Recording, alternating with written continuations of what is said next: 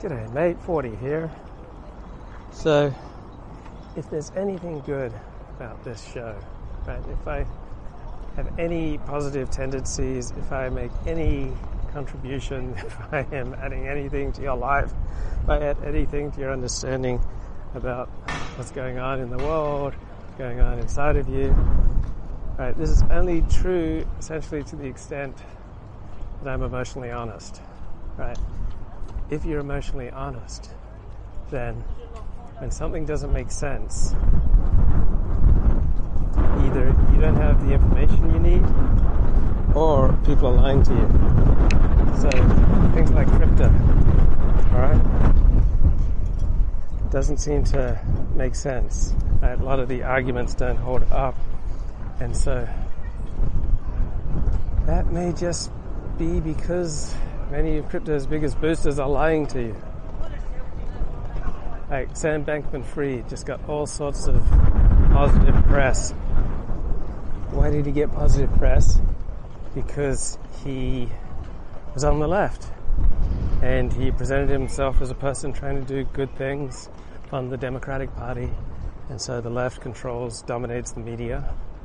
So he got a ton of good press because he was aligned with the predominant values of the news media. So if you looked at Sam Bankman-Fried and FTX and thought, I don't understand how they're making money, this doesn't make sense, then that's because they were lying to you. The news media was lying to you. Right? So when I hear people tell me, I'm always honest, I'm always upright, I always do the right thing, right? Those people are lying to me, obviously. But most important of all, they're lying to themselves.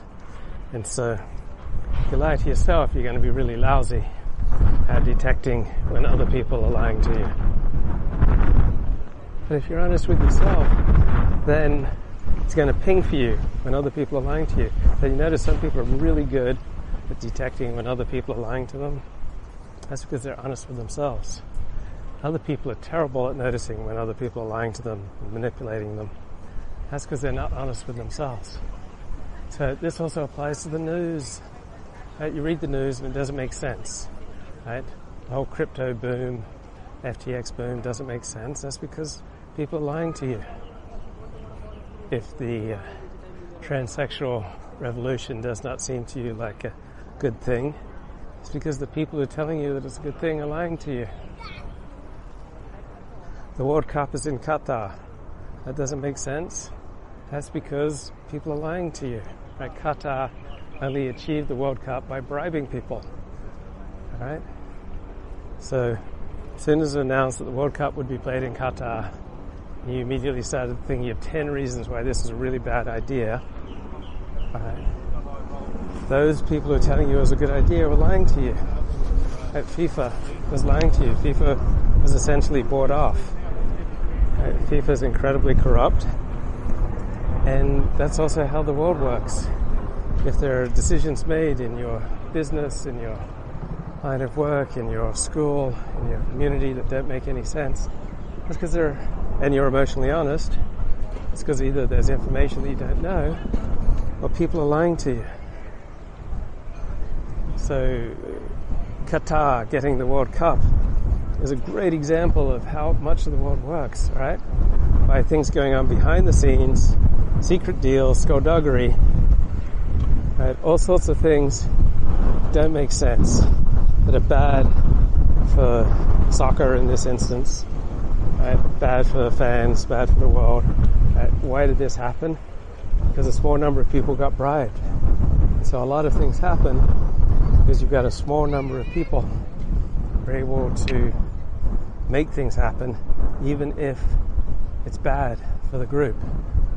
Right? So the incentives for corporations aren't exactly the same as the incentives for leading individuals in a corporation. The incentives for a group are not the same as the individual incentives for people who dominate the group. So when you ask who benefits, then that's a great way of opening up how the world works. Like, who benefits from this scam? Who benefits from Qatar getting the World Cup? Obviously Qatar benefits, but the people who made the decision and got paid off, right, they benefited and everyone else gets screwed. So there are all sorts of public issues where the general public good has no constituency, such as free speech. It's not really much of a free speech coalition with a lot of funding, right? So there are all these very specialized, well-funded groups who have an interest in restricting speech, such as the Anti-Defamation League, and they're funded and they're organized and they're highly competent, and so the people who are opposing them are not nearly as well funded, frequently not as competent, and may not even be as strongly motivated. So you've got a public good, free speech, but those people who are lined up to protect the public good, right, they don't have the funding, they don't have the incentives, they don't have the motivation, and very likely don't have the competency to pull things off.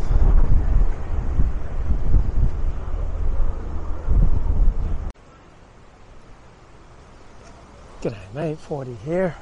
We're at Manly, going on a walkabout. So, been listening to some of Mark Shapiro's lectures on Zachariah Frankel. He might be considered the founder of conservative Judaism, and Mark Shapiro says he was a greater scholar than Abraham Geiger, who may be considered the founder of Reform Judaism, and a greater scholar than Shimshon Raphael Hirsch, might be considered the founder of modern Orthodox Judaism.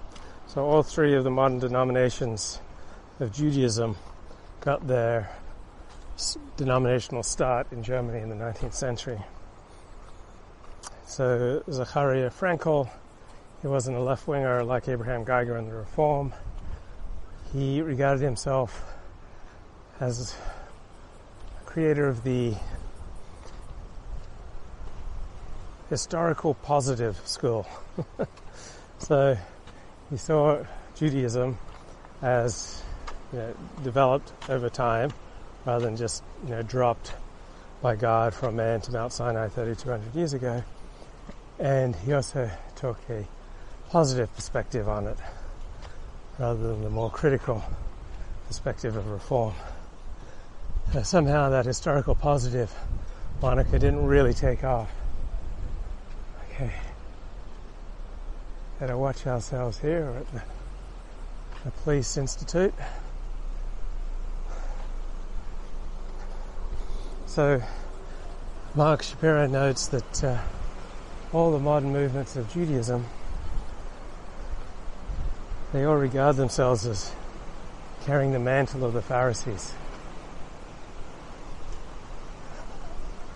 So from a non-Jewish perspective, right, the Pharisees are supposed to be the bad guys. From the perspective of the New Testament and Christianity, the Pharisees are legalistic and small-minded and petty.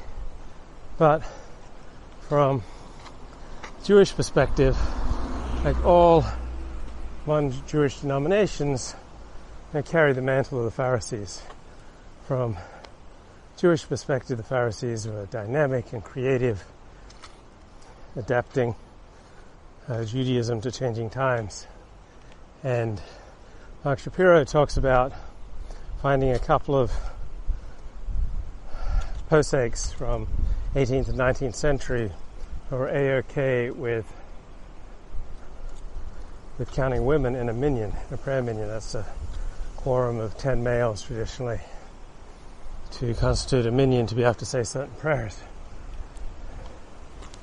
And Mark Shapiro pointed it out to his Harvard professor, Isidore Tversky, and said how radical this was. And Dr. Tversky said, what determines whether something's radical or not is time. Right? Time and space, community, situation. Right? Situation changes things, whether they're considered radical or acceptable. So there are a whole bunch of beliefs that are totally unacceptable today, but were acceptable 120 years ago. Okay, so 120 years ago, Jews were regarded as a race, Right? There was race science. People felt good about their race, including white people. And times have changed. It's no longer socially acceptable. So you want to form some kind of identitarian movement, you're going to be isolated, rejected, marginalized, persecuted if you're white and you try to do it on the basis of white racial identity. But if you do it on the basis of Christianity, then it's much less controversial. So instead of talking about race, you just talk about Christ as King. And you see this is the approach taken by Nick Fuentes and Godwood and a whole bunch of other dissident right thinkers. They realize that there's no future in an explicitly racial identity. You have to fit your cause into the mantle of what works. So just like all Jewish denominations situate themselves under the mantle of the Pharisees.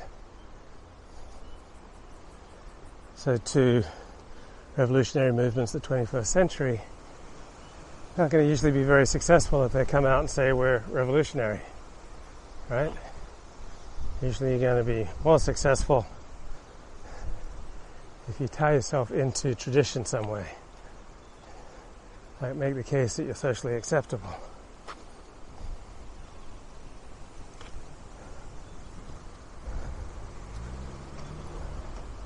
So no one came along and said, oh, we're starting a new religion. People said, no, we're just fulfilling what's already here. We're just reforming what's already here. We're just setting straight what's already here. And that's a formula that works.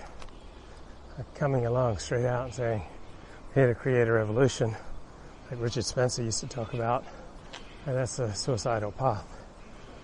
People don't want to sign on for that.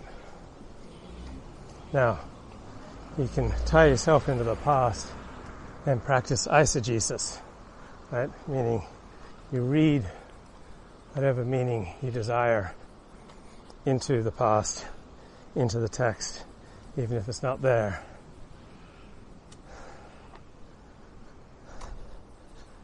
As opposed to exegesis, where you just try to deduce from the text what's there.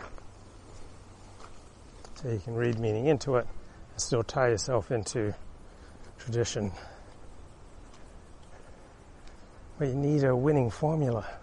Right? You need something that people can hold on to. You need to show that you've got some time-tested formula, that you're wired into the wisdom, practice, and rituals of the past. You can have a lot more success with that approach, coming along saying, hey, we're going to change everything. So how much reforming can you do until you leave Orthodox Judaism? So one definition is that Orthodox Jews accept the authority of the Shulchan Aruch, which is a 15th century 4-volume compendium of Jewish law by Yosef Karo. And we don't always hold by the Shulchan Aruch today, right? Jewish law has adapted and changed since the issuing of the Shulchan Aruch, but if you explicitly come out and say that you're jettisoning the Shulchan Aruch, then that's going to leave you outside of Orthodox Judaism. Now, what you need to do, if you're going to work within a system, within a group, within a tradition, within a community, within a people, you have to get other people to sign on. So if you just unilaterally abrogate the Shulchan Aruch, right, you're not going to have any pull within Orthodox Judaism.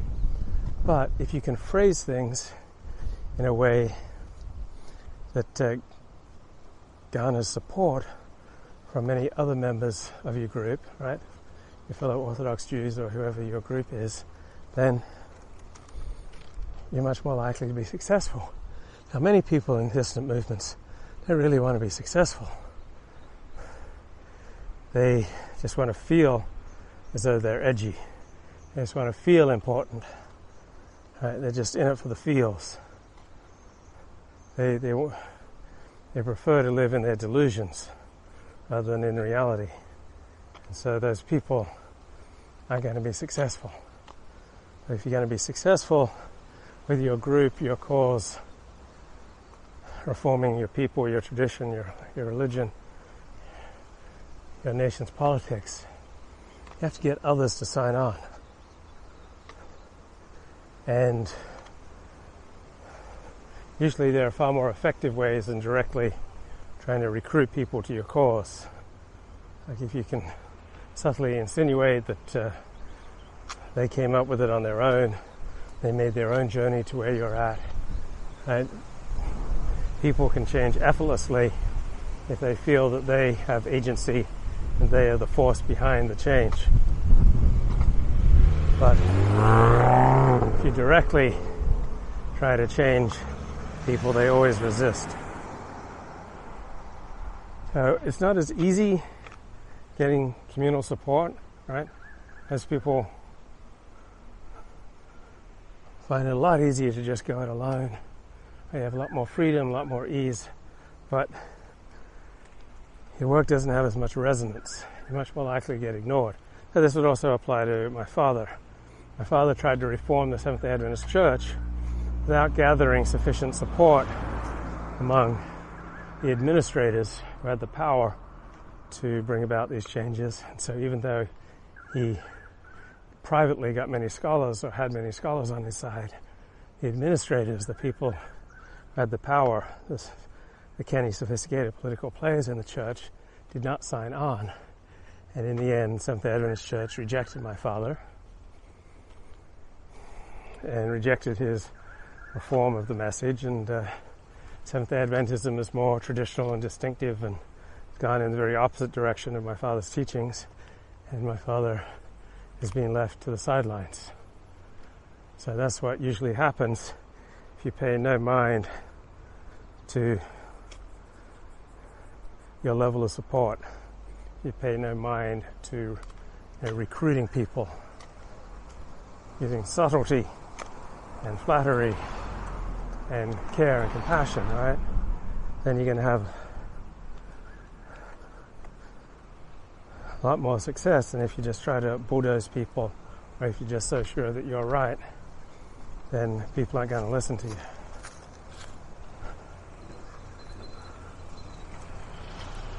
So we pretty much do everything with the consent of the community. Once you arouse enough opposition, right, you're going to be flattened. I mean, Richard Spence was a strong guy, but after the Hailgate controversy, he felt as though he was flattened. In fact, the cumulative toll of the hatred directed towards him has shifted him back into a mainstream perspective from 2020 on. So he just can't take living on the outskirts of society any longer. Right? It's very painful to be rejected by society and the subject of tremendous opprobrium. It's a lot easier to work within the society, but it requires a discipline. It requires a self-abnegation. It requires taking other people's feelings into consideration. And for some people, this is natural. Like for healthy people, this is natural. Right? If you're one of those people who naturally moves towards people rather than away or against, right, then taking other people's feelings into consideration will come naturally. You'll be much more socially successful. But if you are by inclination someone who moves away from people, moves against people, like my father and me, pretty much of our lives, we've been much more naturally inclined to move away from people or against people rather than toward people. So that largely accounts for our social failures. Now you can form relationships, particularly with a spouse, and I think with my mother, and that helped to moderate my father's tendencies to move against and to move away from people. And So those tendencies were muted. He learned to move with people, move towards people, and got along socially much better. But when she died, then his life was thrown into turmoil, and moving away from people, moving against people, became stronger and stronger. Though my stepmother at times was a moderating influence in ways, in the end, the tendency to move away just became dominant. He got kicked out of the church's ministry. So a formula for social success is move towards people, moves towards the traditions that they love, the practices that they love, the interpretations that they love, and then seek to update them or modify them or slightly redirect them in a direction that is congenial with people, and then you'll be able to build a following and a much more effective social movement. G'day mate, 40 here. I'm listening to a Mark Shapiro lecture, and makes the point that Italians just have a very different attitude towards the body, even Jewish Italians. This book is going to have it's going to say 5 heads because there's 5 chapters. But look what the little boys are doing. And can anyone explain to me why? This is obviously this is part of the artistic symbolism in Italy during the 17th century, 18th or 17th century. 3 boys urinating there, or the putti. I don't know. And this is repeated 4 more times at the beginning of each section. If anyone knows about art history, I tried to. Okay, so putting photos of boys urinating is not a major trend in Jewish holy books, right? Only happens with the Italian versions. Find the answer. All I could find was that you have a couple in Italy. You have a couple fountains that have images like that. But for the life of me, I don't know why you put it in a book, and for the double life of me, I don't know why you put it in a sefer. I'm not going to say it's untheistic, it just seems stupid. I don't know what's... that's because I'm missing something. There must be something here that I don't know, and I just thought you'd find this interesting, that this appears in a sefer. Once you start looking in these old stories, you come across all sorts of weird stuff. I'll take any suggestions.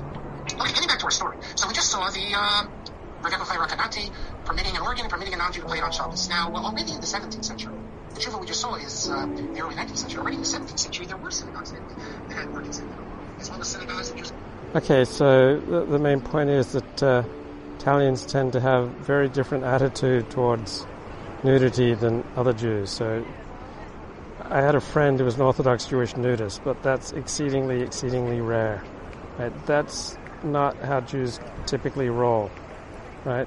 You'd be hard pressed to think of anything more non-Jewish than public nudity. Right? That's a Greek thing. Many other cultures do it. I think it's the same thing. Pope John Paul II even has the Catholic justification of the human body. So the Catholics have their justification. All right, their Christian justifications for paintings of the nude body, but very rare thing in Jewish holy works such as prayer books, but with the exception with Italian Jews. This appears in Venice in 1750, but it's published by the yeshiva, the Talmud Torah. They call it Talmud Torah. That's the yeshiva of Ferrara. And what it was is you had all the different rabbis, Talmidei Chachamim, who were members of the yeshiva, would publish their tshuvot. And the editors of it, one of them we see here was Yitzhak Pranti, the famous Yitzhak Pranti, the Pachad Yitzhak. I said already that Professor David Malkiel is just coming out with a book in English Academic Studies Press on this is an encyclopedia, multi-volume encyclopedia of halacha called the Pachad Yitzhak. And you see there I actually think technically they're not called cherubs, they're putti, I think, which we use the term putti for young boys like that. And you see that, you see they're naked, and the nakedness in Italy, and a different approach to the human body that we're used to, less puritanical, and I can show you numerous title pages of Sfarim, which have not just men, women in various states of undress. If you look at my book, Changing the Immutable, I have some pictures. Okay, so Sfarim means holy books in Judaism. I know of no example of any rabbi that ever protested these title pages, these pictures, and I don't need to show you them now, you can just look at the book, I'm sure you've seen them all. Today, they never would, they were considered untheistic, but I think it's almost like the Catholic justification of the human body in paintings, the same thing. Pope John Paul II even gave a speech on this, which you can find online, about when they reworked the Sistine Chapel, and he spoke about the human body. That's the only way I can explain it. It definitely was not regarded as obvious. You have this, and you don't only have it in Italian printing and Amsterdam printing, you even have it in Eastern European printings as well. So leave that aside, that's not an issue. What I want to show you, there was something else, which I can't understand. All right, that's Mark Shapiro there from Torah in Motion. And this is his March 14 talk, The Rise of Reform and the Rabbinic Response. Here at Manly Beach. It's 5:26 p.m. Sunday afternoon here, and a few hours ago on my long walkabout I saw that Donald Trump has been reinstated to Twitter. So I think without a doubt Twitter is going to be a much more interesting place with Donald Trump in it. And even Richard Spencer, who's been just overwhelmingly critical about Trump for the past 3 years, he's starting to sympathize with Donald Trump again because the GOP establishment has turned so decisively against Trump. But if you're going to get Richard's latest insights, I must warn you, the price for a monthly subscription to his Substack, which is jam-packed with content, is now $9. Except for you, Kurt. Oh, okay. Well, I think you're nice.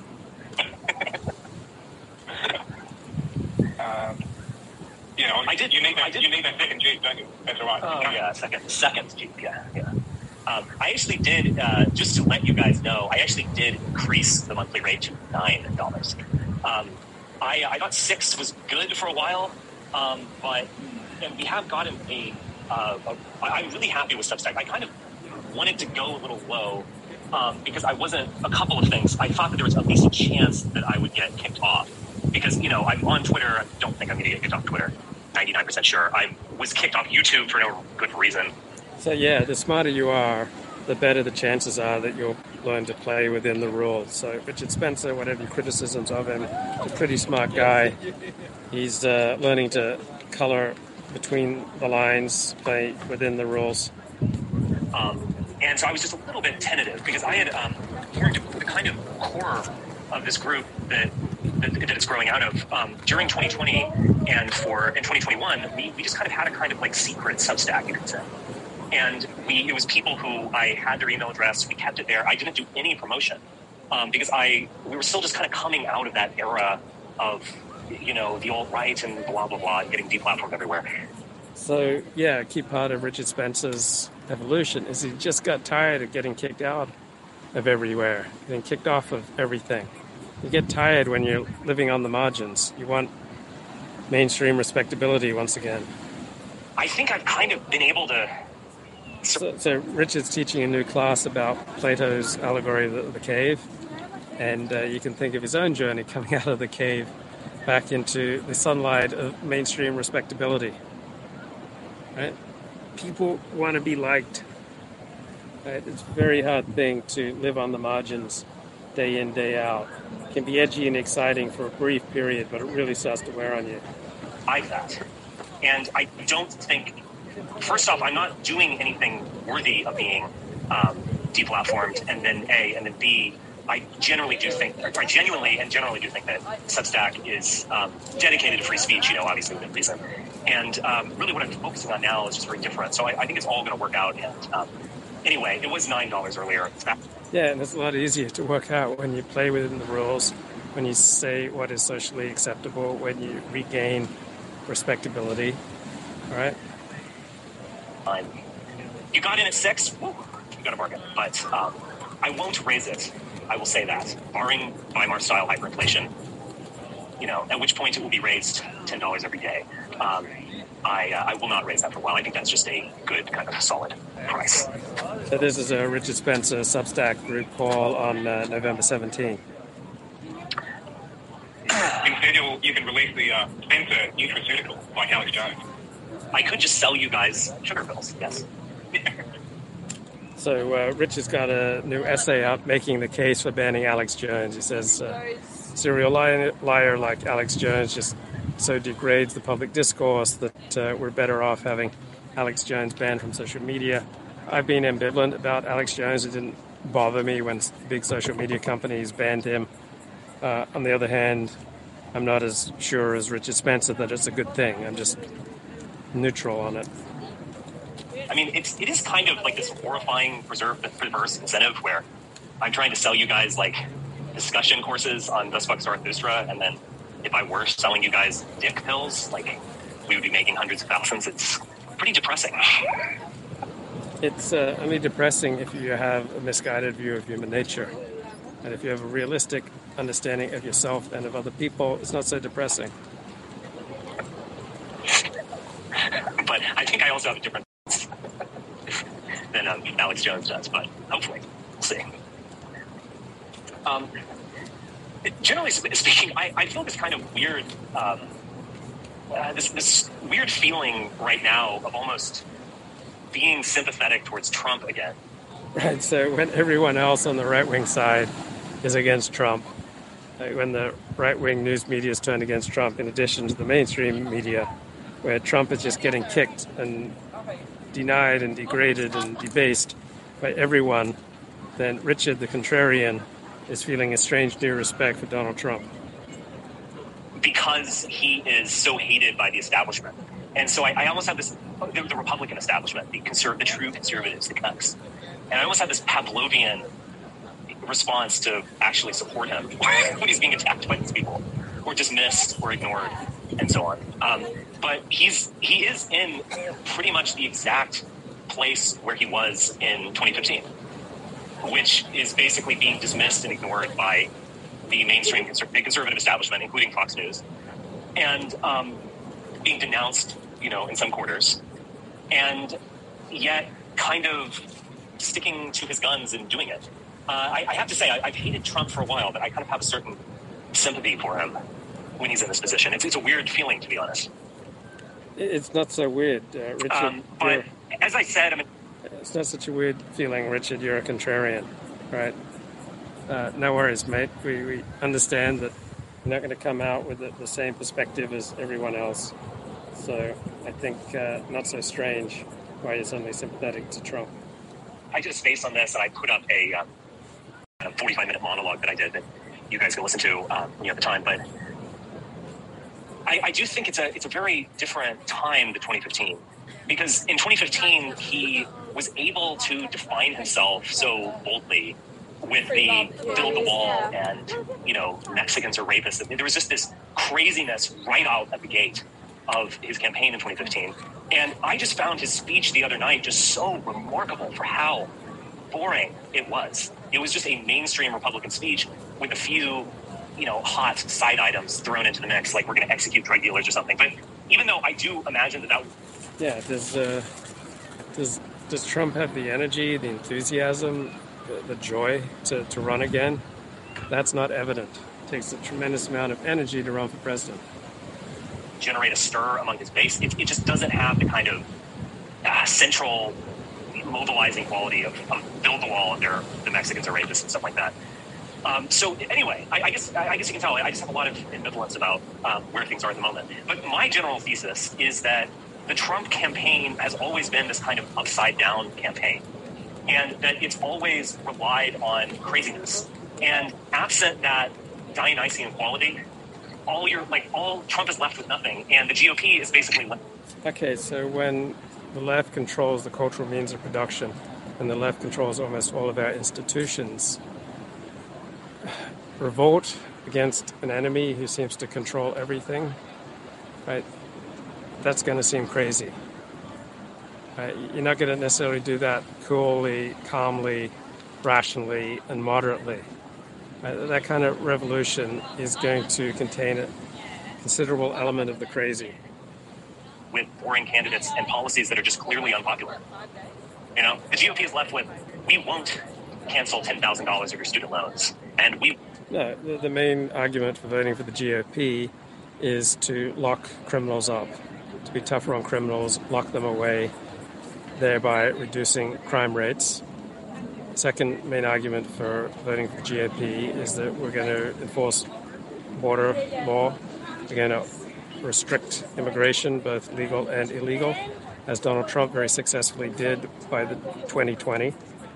So those are the first two primary reasons for voting for the GOP. And three, is to resist the war of woke culture. So there are three main reasons for voting GOP. We'll ban abortion, and we will offer tax cuts and stuff like that. That's what they're left with.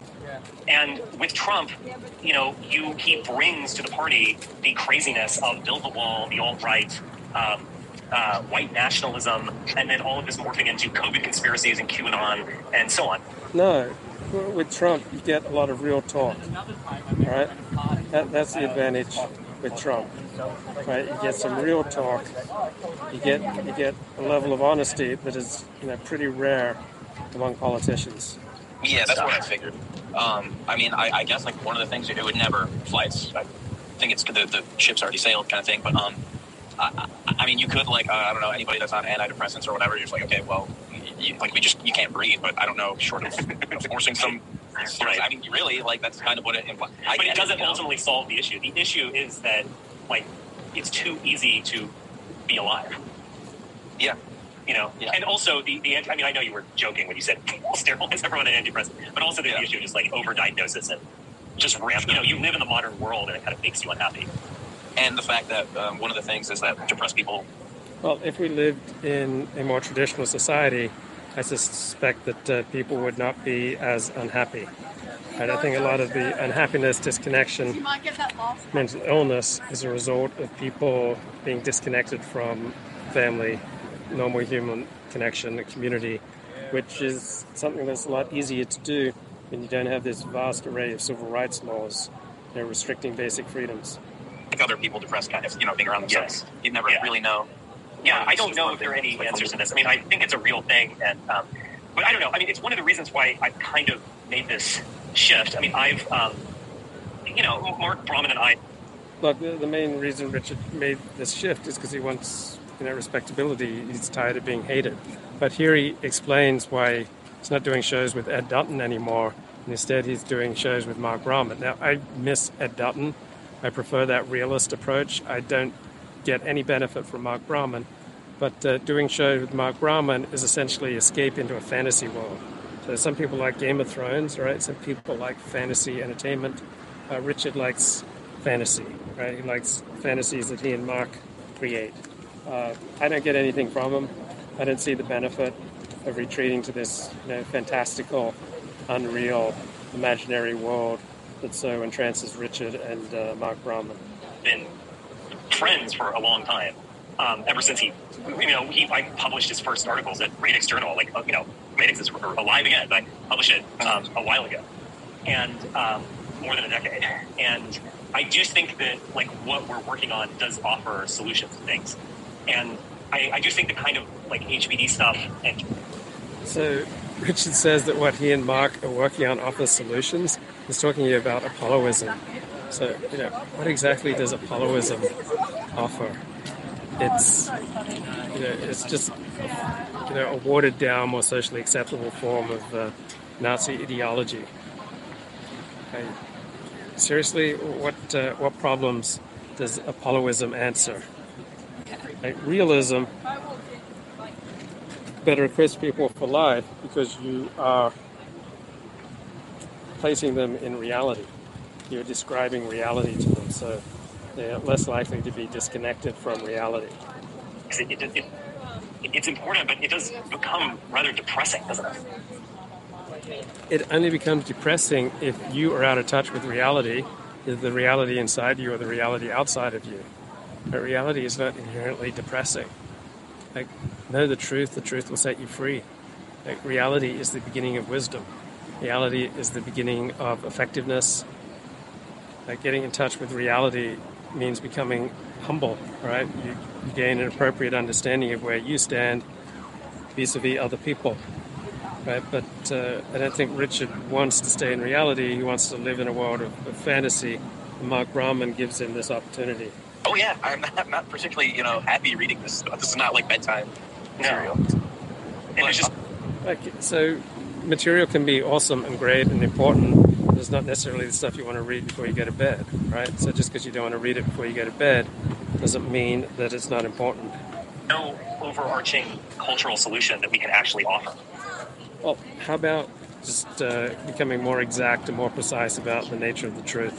nature of reality, right? Rather than trying to offer these grand, top-down Germanic theories. Right? Richard's very much kind of in the vein of German philosophy. So French and German thinkers, they loved grand theories, right? They love to propound grand theories, and they're pretty weak on evidence and empiricism. Now, in the Anglo tradition, all right, the Anglo tradition is much more empiricist, right? So Anglo scholars will come up with a bunch of empirical findings, then tentatively suggest a very modest theory. So French and German intellectuals love grand theories, but these grand theories tend to be, quite disconnected from reality, and they're not particularly interested in providing the empirical support for their grand theories. And Richard sounds very much like these continental philosophers as opposed to the Anglos. So it just becomes like dwelling on, this inevitable decline of the population or something. And I don't know. I think it's just, I just want to move away from that. Maybe universal designer babies will be the solution where everyone is just genetic engineered out of it. Yeah, if you want a genetic white girl, watch the movie Danica. Wonderful movie. I never saw it. Paradise. Yeah. The original Black Pill film. Rand Paul got into a hot water. I remember he plagiarized the Wikipedia article for Gattaca in his book. Just like, he was like, guys, just never have any interest in listening to politicians speak or reading what they have to say. It's such a low level of discourse that they offer. You can't have too much socialism. I mean, it's gonna be fucking Gattaca. All right, let's just flop on that socialism. Yeah, it's totally lame. But whoever wrote that book for him was probably Jack Hunter, actually, who used to write for Talkies Magazine. Anyway, I'm almost sure he did it. But like, you plagiarized Wikipedia, really?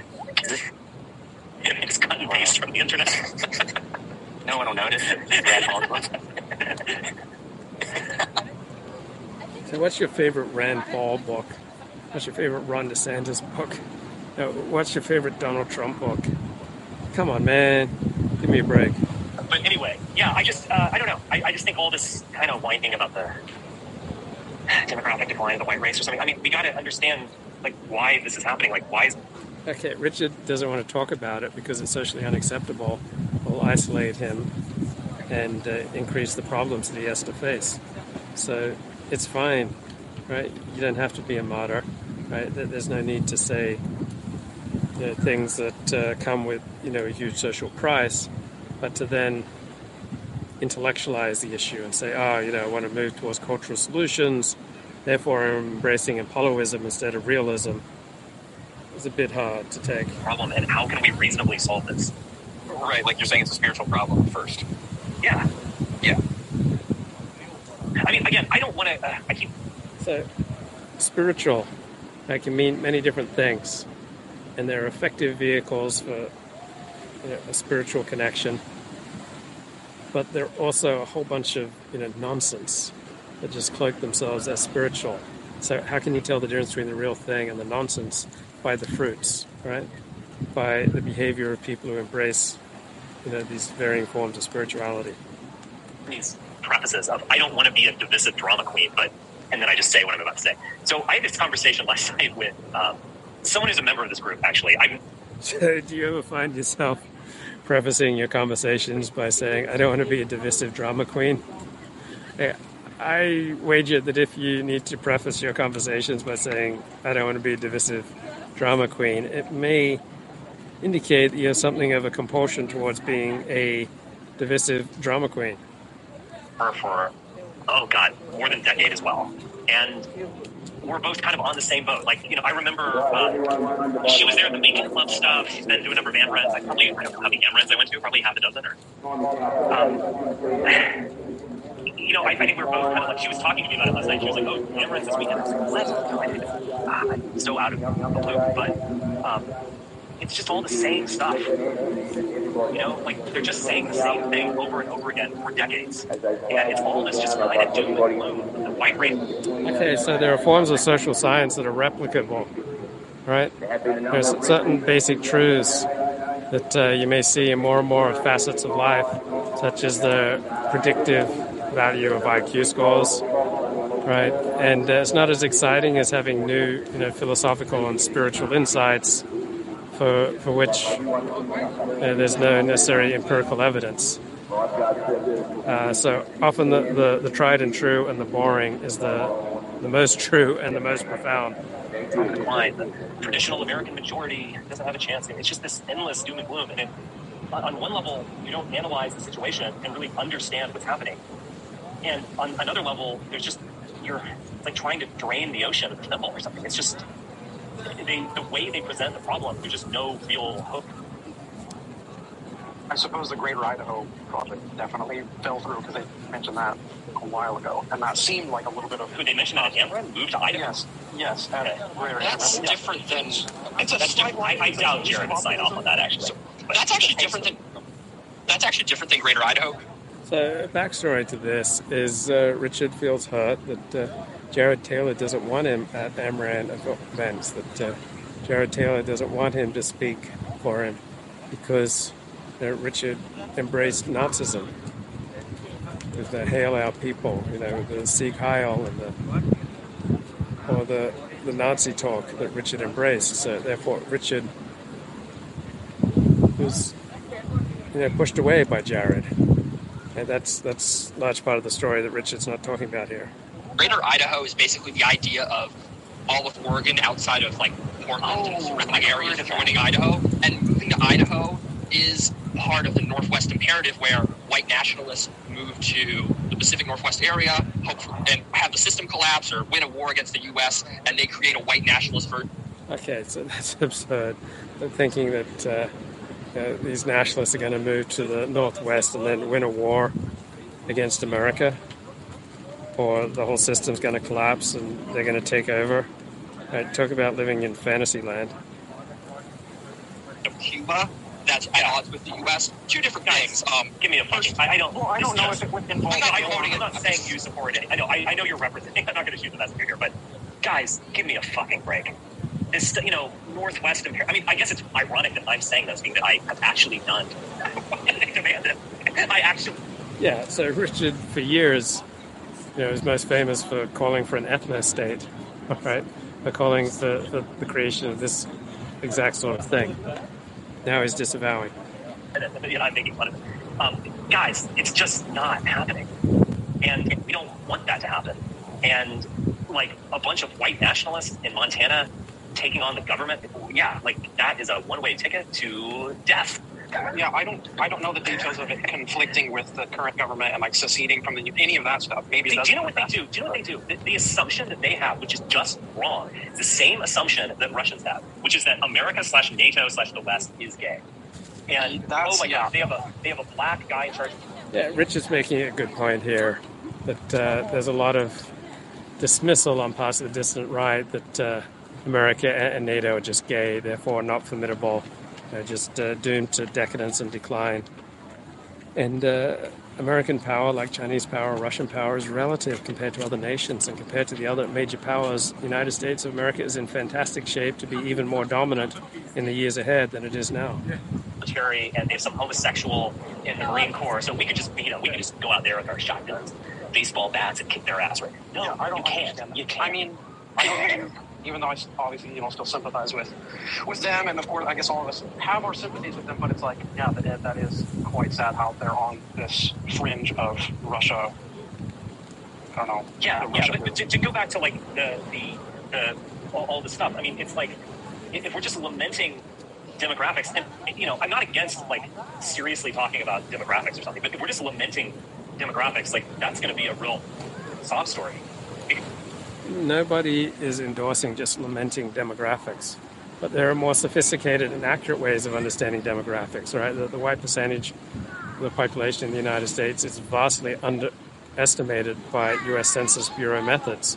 So if that's your thing, if that's something you're really interested in, then you should probably become more sophisticated, understand what's really going on.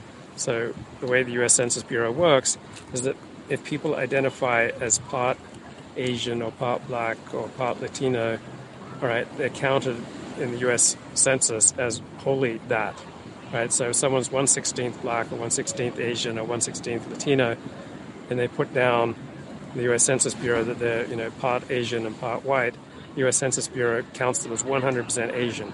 So the white percentage of the population is dramatically undercounted by U.S. Census Bureau figures, and the non-white section is dramatically overcounted. And those Asians, blacks, and Latinos who live in the United States, due to the overwhelming nature of America still being white, are very likely to marry someone white and therefore have white children. There's just, there are really serious problems out there, and if you want to make yourself feel bad, you can do that pretty easily with just talking about demographics.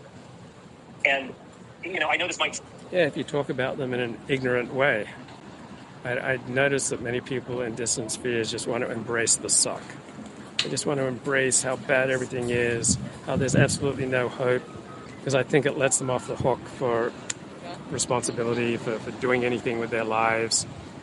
It just kind of gives them permission to be vile and beastly and disgusting because it's all hopeless. Almost cowardly or something, but, if something is that bad, you kind of have to move off it. And it's just... Okay, if there is grim news, right, maybe there are just other things in life that you should be focusing on, not just on the grim news. Right? You can face reality and also have room in your life for things that are positive and beautiful and true and good, and things that uplift you rather than things that drag you down. So you can judge what you do by its effect on you. Is it having a good effect on you? Is it making you happier, more effective? Right? Is it making you a better person? Is it making you more sober or less sober? Endlessly talking, I don't know how much they even do black crime anymore, but just endlessly publishing articles about how white America is being demeaned or something. It just gets depressing and old and just, I don't know, it's just, you're living in a graveyard. And it's just not, I don't know. When I was a lot younger, and I sometimes get into this where I judge other people for not going through what I've gone through. But, even when they're younger than I am, it's you should be up to speed with me.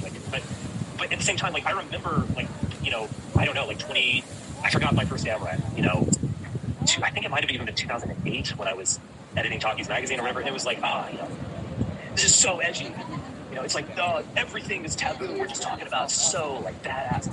But after a while, when they talk about the same thing over and over, it's just not that badass anymore. It's just endless whining about pretty obvious problems that everyone agrees on. And I do think it's kind of, I don't know, it's just static. I think it's almost unhealthy. Okay, wait. So this is the community that Richard's essentially been exiled from. So maybe, hey guys.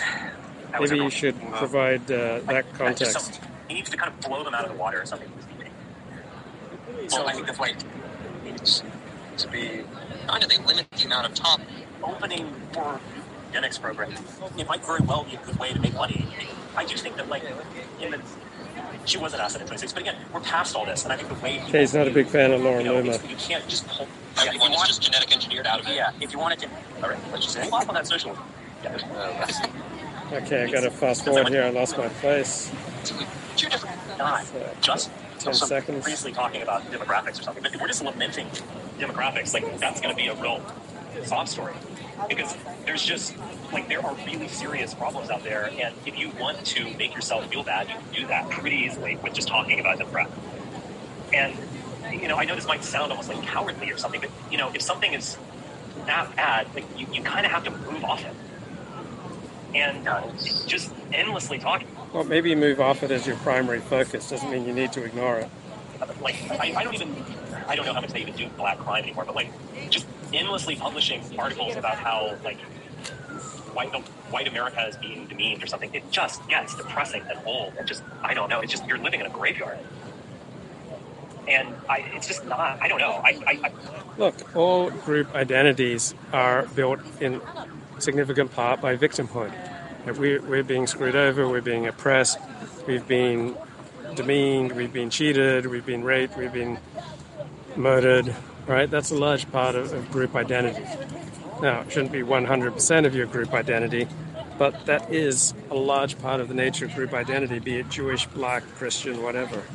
When I was a lot younger, and I sometimes get into this where I judge other people for not going through what I've gone through, but, even when they're younger than I am, it's you should be up to speed with me, but at the same time, I remember, I don't know, 20, I forgot my first AMRAD, I think it might have even been 2008 when I was editing Talkies magazine or whatever. And it was like, this is so edgy. It's like, everything is taboo. We're just talking about so like badass. So I had that sort of experience when I've been going to Orthodox synagogues for a long time, and then I went to a conservative synagogue where you could openly talk about historical criticism, biblical criticism, the historicity of the Exodus, and I thought, this is so edgy, this is so cool. Free speech, free scholarly inquiry. I was going to the library minion at Beth Am. We had much of the intelligentsia of conservative Judaism in Los Angeles, so I really enjoyed that for a few weeks, but I ended up missing the connection and the bonds that come with traditional Judaism. Talk to some of the most interesting people out of monarchy. Okay. Out of British. Okay, so here's Yoram saying that there's not an inherent connection between democracy and conservatism. Kind of the relational dimension is above that. So I wonder what, because essentially at this point in kind of our political history, politics is almost synonymous with democracy. I mean, what position does democracy hold here? Because democracy essentially is downstream from this perspective of, okay, we have the individual, consent, autonomy is the primacy, so they become the vehicle of kind of political voice. I wonder how that plays into your worldview. Well, Yoram Hazony. To begin with, conservatives are not necessarily Democrats. That is such an important point. All right, conservatism is not necessarily democratic.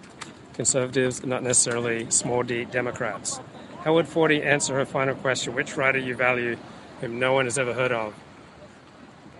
Stephen Turner, right? The philosopher of the social sciences, right? I think that would be my question. Take the fiction, it is good for the nefesh. Yeah, sometimes some fiction is good for the nefesh, right? So what's good for the nefesh is a very important question.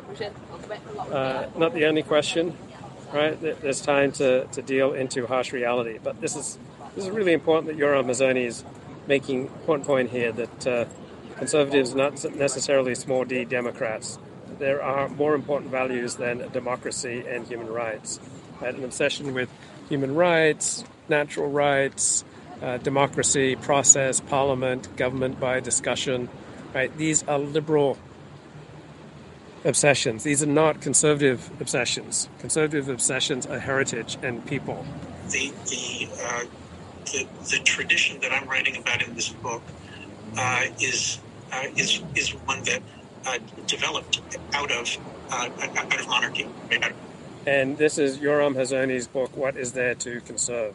Out of British monarchy. And the English monarchy was, for a very, very long time, somewhat different from French or German monarchs. In that the traditional English constitution had a place for people other than the king in decision making. So if we take In Praise of the Laws of England by John Fortescue, which was written around 1470, we see that his argument is that the people of England are better off because the Parliament, the bicameral legislature, is responsible for laws and is responsible for taxation, and the king can't simply do whatever he wants.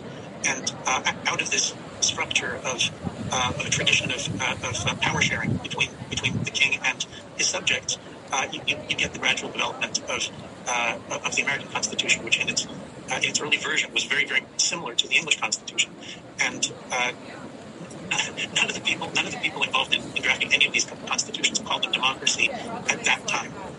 But still, Fortescue claims that among the advantages of the English Constitution is that the people are freer than they are in other countries.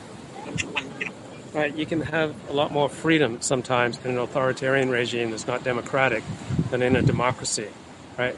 Democracy and liberal human rights are often at odds, right? A liberal society is not necessarily a democratic society. So in a liberal society, people have inalienable rights, which puts considerable limits to democracy. So often the more democracy you have, the fewer rights you have. The more rights you have, the less democracy you have.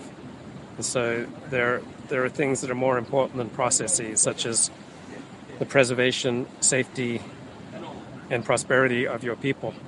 when he says free, he's obviously not talking about what modern liberals mean when they say free, but he gives examples. He says, for example, the king cannot enter the house of an English farmer without his permission, and he certainly can't take things from the English farmer without his permission, or at least without a law from the legislature. And Fortescue associates these kinds of rights with freedom. He says that the reason that the English people flourish financially, and the reason that they eat better than in other countries is because of the sanctity of property and because of it. Right. So if you're struggling to eat, right, if you're struggling to survive, you're struggling with violent crime, then democratic processes, the finer points of parliamentary discussions and political parties is probably not a top priority. People want results. Sometimes democracy delivers the best results. Sometimes liberalism delivers the best results. But liberalism always needs something plus. Right? Liberalism's never enough for a society. You need liberalism plus nationalism, or liberalism plus socialism. Right? Liberalism always needs something plus. This is a point Ross Douthat made in a column a couple of months ago. Constitution that protects their property. So all of these things exist already in the 1400s in England, but I don't think anybody would have called it a democracy.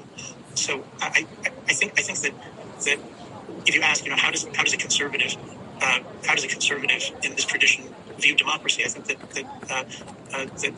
the question is always, does it improve things or does it make things worse? Exactly. Does it improve things or does it make things worse for your people, for a particular people at a particular time and place? Right? Sometimes democracy for your particular people at a particular time and place will make things better. At other times, a monarchy will work better. At other times, a tenocracy will work better. Other times, you'll be better off ruled by priests. Other times, you'll be better off in an authoritarian regime. Right? What makes things better for your people? That's the conservative concern. And the democratization of the American Republic. I don't know. I don't think that the American Republic was doing badly before the two world wars. And if we're going to talk about where things go wrong, I'm not sure that things go wrong because of the fact that there's a extended suffrage in the United States. But we can talk about that. Yeah, I think it's. I think that the issue that I see with democracy is that it brings in, essentially you could also say that it becomes ruled by media, because where does the informed citizen get their information? No, democracy has many problems, but it's not ruled by media. Right? People did not evolve to be gullible. Right? The media doesn't change a lot of minds. Right? There are no states where there's rule by media. Right? There's just no empirical foundation for that sort of observation. That's silly. To be so informed to actually make a decision on a political level, and then that there's competing interest there, and it also brings in it turns politics into the matter of everyday life. Like, there is a certain freedom from politics that you have in alternative systems that I think is quite underrated, in the sense that now it's become a complete obsession, and it's become synonymous to religion. Like, the moment that religion left through the door, politics entered through the window, and now this is essentially the animating spirit for so much tribalism for all of this. So I think that's people might argue with me that it's a price worth paying, but it might also not be. Well, I understand what you're saying. I think it's very easy and appropriate to look at what there is now and say, what there is now is really terrible. The reason I say this is because what there is now really is terrible. Because we are watching the disintegration of American society and the American nation. And right. So the disintegration or the growth or strengthening of a society, that's more important than democracy sometimes. All right. So beautiful here in Manly. I've walked 13 miles today. I'm pretty tired, maybe not as sharp as I was at 6 a.m. now that it's 6:09 p.m.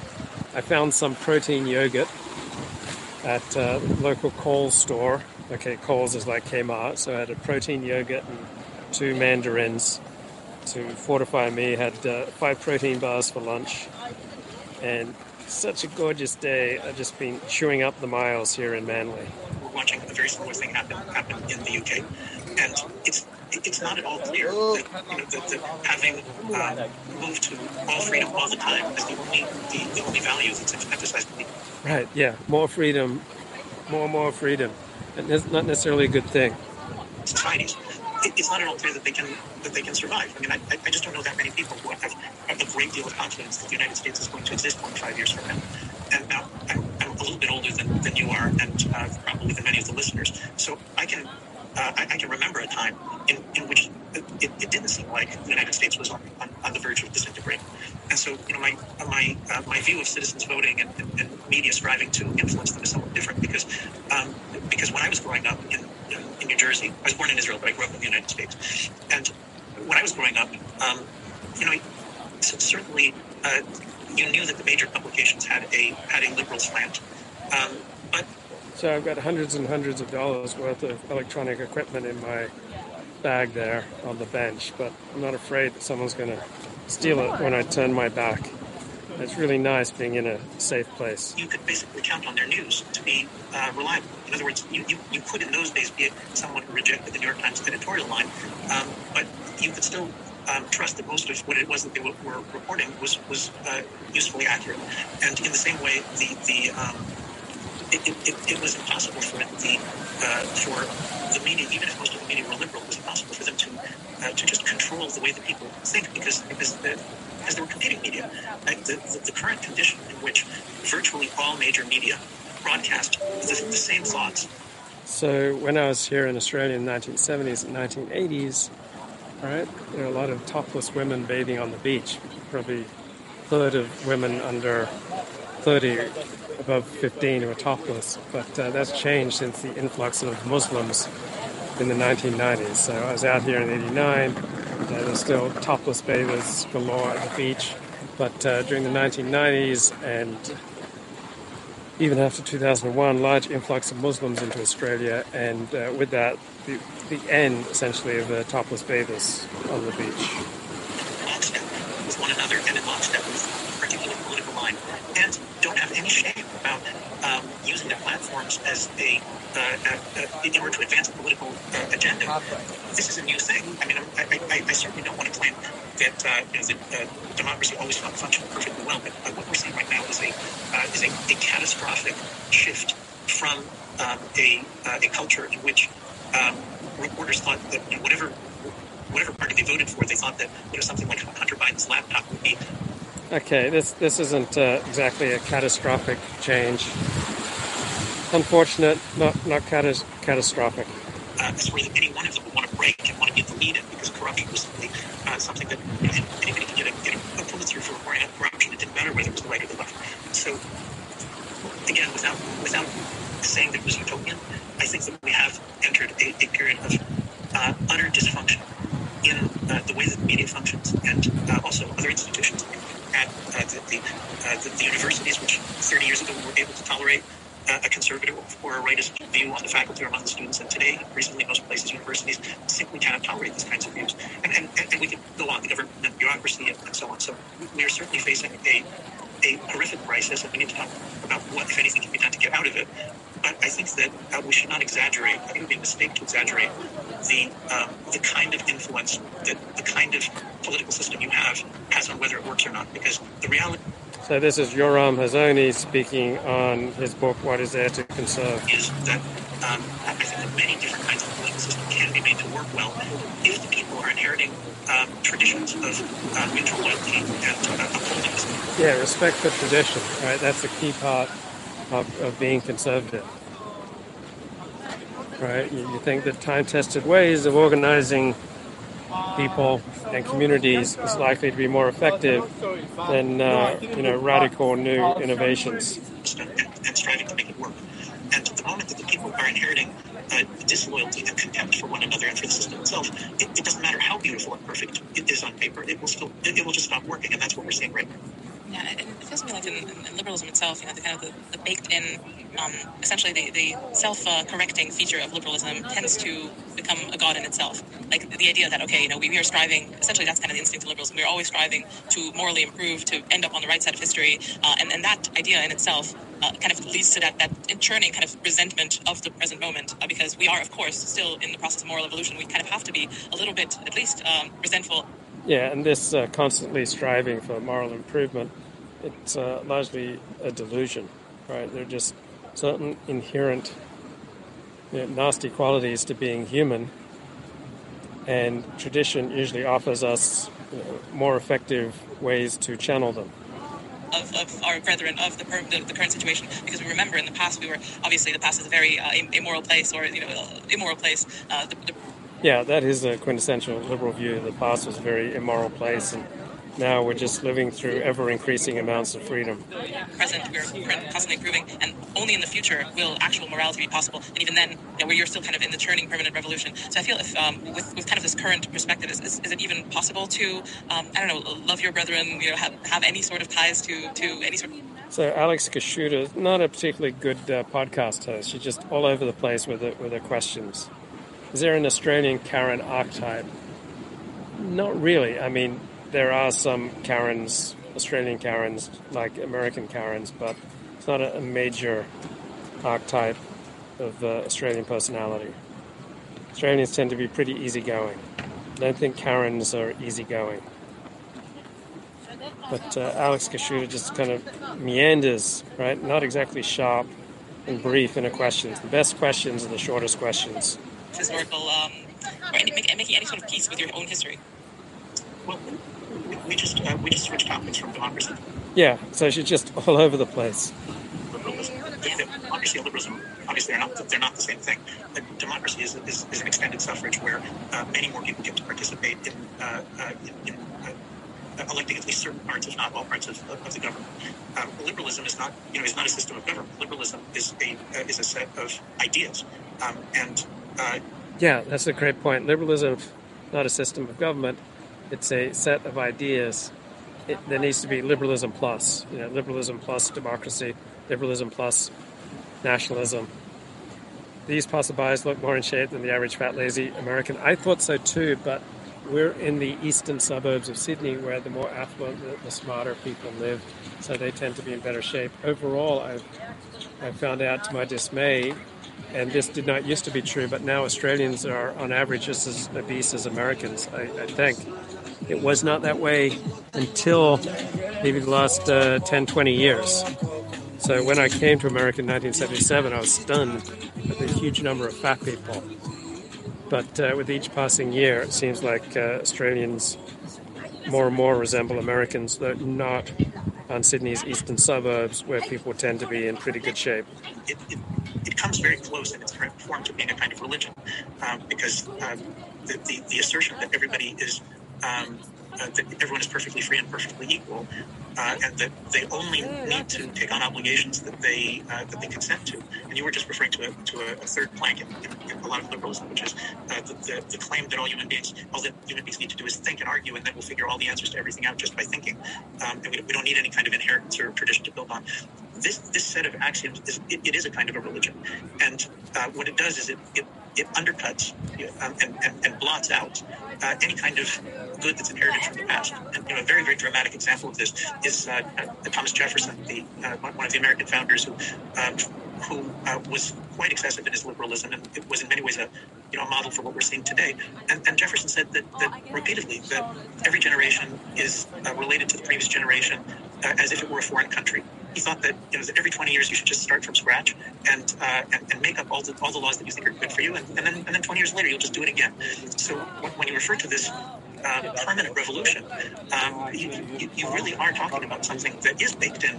It is baked into liberalism, and the reason that the United States and Britain were able to survive for 2 or 3 centuries without decaying is not because there were liberals, but because there were conservatives. There were large numbers of people whose focus was on maintaining inherited traditions, and that means that they thought a great deal. They thought a great deal about what you would need to do in order for your inherited traditions to be transmitted to future generations. And all of that comes to sort of a crashing end after the Second World War. We can argue about why it does, but it's only after the Second World War that God sort become dispensable and are eliminated from the school system and from public life. Okay, this is Yoram Hazony speaking with Alex Kashuta. That's Kaschuta, lives in Romania. And I'm just going to leave it there for now. Bye-bye.